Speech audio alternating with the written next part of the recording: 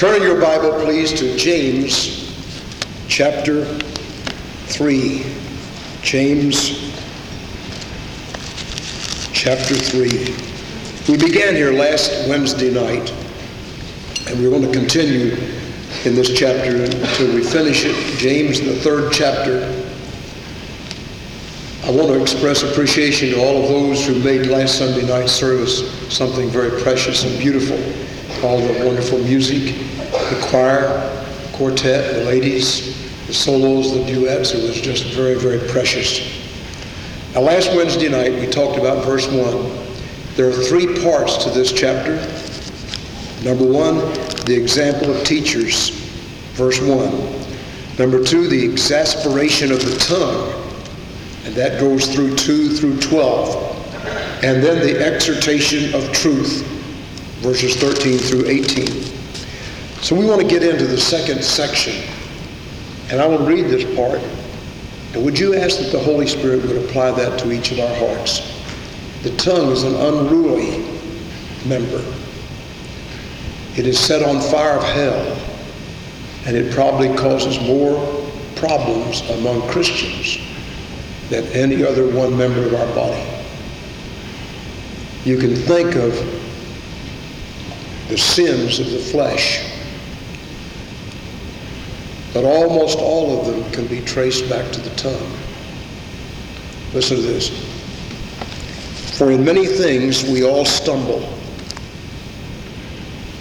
If any man offend not in word, the same as a perfect or mature man, and able also to bridle the whole body. Behold, we put bits in the horses' mouths, that they may obey us, and we turn about their whole body. Behold also the ships, which though they are so great, and are driven by fierce winds, yet are they turned about with a very small helm, wherever the pilot willeth. Even so the tongue is a little member, and boasteth great things. Behold how great a matter a little fire kindleth. And the tongue is a fire, a world of iniquity. So is the tongue among our members, that it defileth the whole body, and setteth on fire the course of nature, and it is set on fire of hell. For every kind of beasts, and of birds, and of serpents, and of things in the sea is tamed, and hath been tamed by mankind. But the tongue can no man tame. It is an unruly evil, full of deadly poison. Therewith bless we God, even the Father, and therewith curse we men, who are made after the similitude of God. Out of the same mouth proceed blessing and cursing. My brethren, these things ought not to be. Doth a fountain send forth at the same place sweet water and bitter? Can the fig tree, my brethren, bear olive berries, either a vine figs? So can no fountain yield both salt water and fresh. Now I believe that scripture just speaks for itself. But we want to apply a little bit of it. And you'll notice, in many things we all stumble. In other words, nobody's perfect. If we say we have no sin, we deceive ourselves and the truth is not in us. If we confess our sins, God is faithful and just to forgive us our sins and to cleanse us from all unrighteousness. If we say we have no sin, we make God a liar. He says we have sin. And so it's a present reality that we have to deal with. And this scripture says, in many things we all stumble. If any man offend not in word, the same is a perfect man, and able to bridle the whole body. Now as we speak this, I may have one finger out, but I've got 3 fingers pointed back at me. We're all guilty.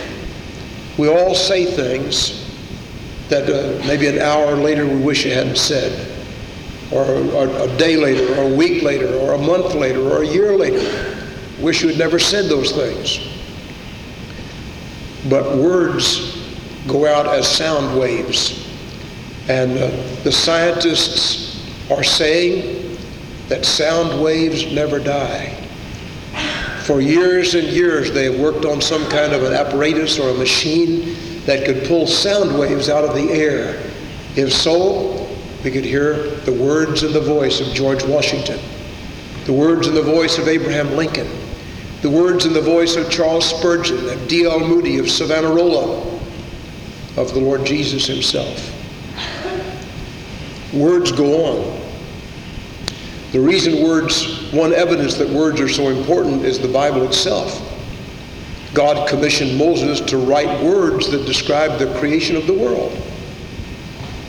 Those were precious words. God commissioned Moses to write down the 10 Commandments. They represent the holiness of God and what God expects of us.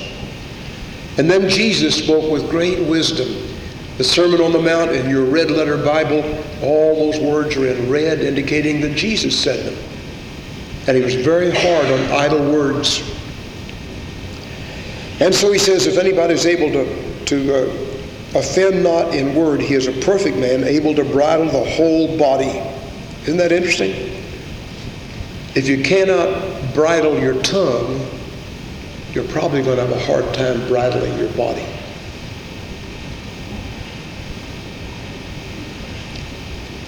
Behold, we put bits in the horses' mouths. They may obey us. We turn about their whole body. Behold also the ships, which though they be great, driven by fierce winds, yet are they turned about with a very small helm, wherever the pilot wants to go. Have you ever been out in a motorboat and the waves were dashing high and it was sort of restless, and you thought, well, I may just go down, the boat may sink, and you just push the boat, turn the wheel a little bit, and give it with the waves, and you go sailing along. Everything's fine. Or you dash into the waves. The problem comes when you try to hit the waves head on. We can do that with a ship. We can do that with a little boat. Oh God, help us to do it with our tongue, to control our tongue. Look at verse 5. Even so the tongue is a little member, it boasteth great things. Behold, how great a matter a little fire kindleth. A building can be burned to the ground by just a little fire on the first floor or in the attic or somewhere. How great a matter a little fire kindleth. And the tongue is a fire. It is a world of iniquity. So is the tongue among the members, that it defileth the whole body, and is setteth on fire the course of nature, and is set on fire of hell. Every kind of beast, of birds and serpents and things in the sea is tamed, but the tongue can no man tame. It is an unruly evil full of deadly poison. So what do we do? Just give up and say, well, my tongue is full of evil and deadly poison. I'm just going to keep on using it that way? No, the thrust here is, even though we can't control it, the Holy Spirit can. He can give us the wisdom and the spiritual strength to control the tongue.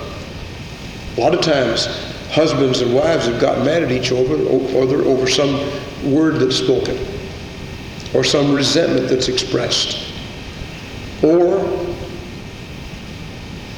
some deceit that was not fully explained.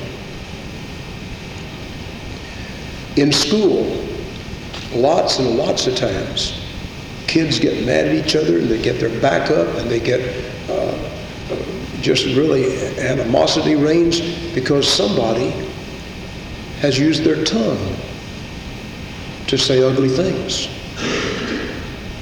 Brethren, these things ought not to be. We get up and sing. We get up and pray. We are faithful in church.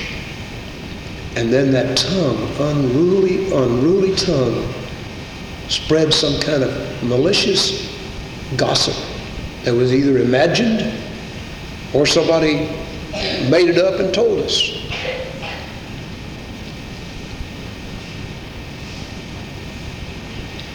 What would you think if in our church there was somebody that had a special problem a real special problem. And one of our deacons learned about that. So they went around to everybody they know.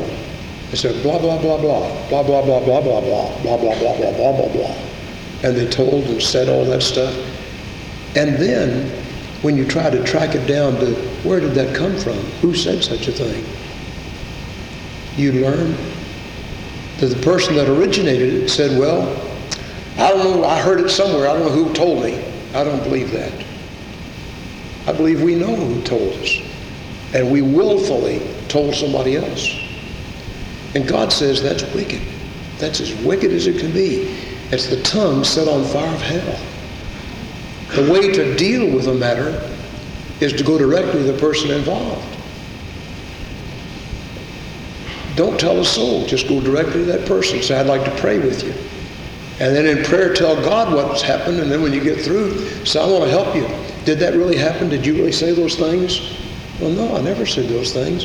Okay, well, I'm glad I didn't tell anybody. See, that's the way God's people handle things. Sometimes in our teen years, sometimes in adult years, and sometimes in older years, we just seem to enjoy the Adamic gossip, and we like to talk about people, like to talk about things. We need to be very cautious. There are certain ones that have prayer partners, and you can trust your prayer partner with a matter and pray about the thing, but don't repeat it and talk about it to others. Then there are some times when prayer meetings, in the guise of a prayer meeting, are being held, and somebody says, I wish you'd pray for blah, blah, blah, blah, blah, blah, blah, because this and blah, blah, blah happened. And you might pray there, and then you go out and say, well, I'm going to tell my best friend because he knows how to pray, or she knows how to pray. And she tells her best friend, and she tells her best friend. Pretty soon, it's just become a gossip center. It's not a prayer meeting at all. So this whole matter is involved with the tongue. The tongue is set on fire of hell. It's a little member.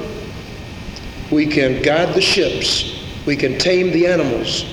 But you and I don't have the power to tame the tongue. But Jesus can. That's the good news. The Lord can tame the tongue when nobody else can do it.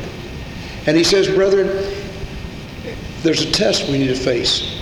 Can a fountain send forth sweet water and salt water at the same time? Can a heart send out bitterness and wrath and anger and clamor and gossip, and at the same time sweetness and prayer and beauty? We better check up on our hearts. Check up on what's going on inside of us. And God will give wisdom and grace about all that. It's an awful thing to put somebody down with your tongue. Let's cultivate being gracious and kind and good one to another, and finding something to encourage. I appreciate these guys singing tonight. I thought it sounded good, but I appreciate it. They'll practice a little bit more and get some more notes in there. But wouldn't it be a terrible thing for somebody to go out tonight and say, well, you know those guys that got up there and tried to sing, they couldn't sing a lick. Now how's that encourage anybody? Or the quartet that sings, and I love these guys. Wonderful blessing. I don't know anybody that doesn't like that quartet. But suppose somebody go out and, well, they just sing all the time. They just sing to be seeing people. They just want everybody to look at them. Now, wouldn't that be ridiculous? See, the tongue, a little matter, kindles a great fire. Same thing is true when you have bad thoughts about somebody else and you express those bad thoughts. It's not wise. And so James, who is the pastor of the Jerusalem church, probably the half-brother of the Lord, is talking very, very practical. And in this chapter, he has already talked about the example of a teacher. And here he's talking about the exasperation of the tongue. We can't get along with our tongues. But we need to watch what we say. The tongue can no man tame. It is an unruly evil full of deadly poison. Therewith bless we God, even the Father, and therewith curse we men who are made after the similitude of God. Now, what do you do when you have gossiped about somebody and it hadn't been true? Or you've gossiped about somebody and it has been true? What do you do? I think of that lady that came to the preacher and said, I want to confess my sin. I've been gossiping, been saying some ugly things about people. What can I do? And you've heard this. He said, well, you go get a feather pillow and bring it back to the office. So she thought that was a strange request, but she went and got a feather pillow. And he said, now I want you to cut the end of that feather pillow, open the window, and shake all those feathers out. And she did it. And then he said, I want you to go pick up every one of those feathers. And she said, preacher, I can't do that. I don't know where they are. He said, that's what's happened to the words that have come out of your mouth. They've gone out. You can't retrieve them. You can't recover them. The only thing you can do is stop. And the people you gossiped to, go tell them you're sorry. Go tell them that you didn't know what you were talking about. And then pray and ask God to help you. Every one of us needs to do that. God will enable you to. If you don't think you have the strength, ask Him for it. A person that really wants to walk a righteous life with Christ can do it. But we have to ask the Holy Spirit to help us. There's none righteous, no, not one. We're not able in our own strength to do it. So we have to ask the Lord to help us with it. And God will enable us. He's the great enabler. The Holy Spirit can control our tongue. Take my life and let it be consecrated, Lord, to Thee. Take my tongue and let it be used for the King. Take my feet, make them swift and beautiful for Thee. God can take every member of our body and use it for His glory. This is a very practical section. I don't know whether anybody in this auditorium needed this or not, but the Scripture preaches it and teaches it, and we need to apply it where it needs to be applied. God grant that we will be blessing people and encouraging people and not putting them down. And when somebody walks in the door of our church, every one of us ought to dive to make an effort to speak to that stranger, that visitor, and get to know them and encourage them and say kind things and say good things about our church. Do you know, nobody wants to go to a church where everybody there is talking against the church. Did you know that? And so we need to say kind things and good things. I think we've got some of the best deacons a church could ever have. I think we have the sweetest music this side of heaven in our choir and in the other groups that sing. I think we have some of the great prayer warriors that are in America, right in this church. Thank God for them. I think we have some of the greatest young married people that any church could ever have. I'm thankful for our young people. I love young people. And God has used Glendale Baptist Church in a good way to encourage young people through the years. Thank God for them. We have some precious children. If you saw some of those children the other night, the nursery band, and then the Ham family, your heart was bound to get blessed. And all of it was just wonderful. We thank God for it.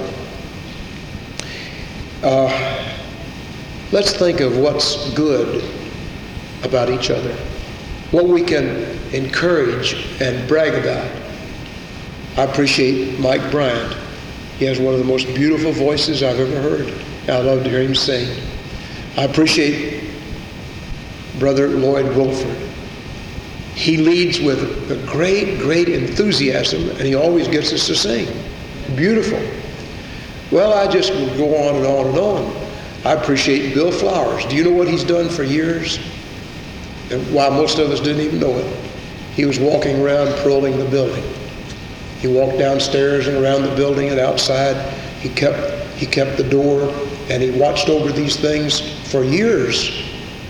I don't know where he was on that September Sunday when The gun was up there. Anyway, but thank the Lord, Bill, for all you've done. And all of our other people. God has given us and brought together some tremendous people. And I thank God for you. And let's use our tongues to encourage each other. After the service tonight, I dare you to find 5 or 6 people, maybe 10, 15, and just say, you know, I appreciate you and I love you. And especially if you've said anything bad about them, you go to them and say, I need to get my mouth washed out with soap because I think you're wonderful. Let's stand, please.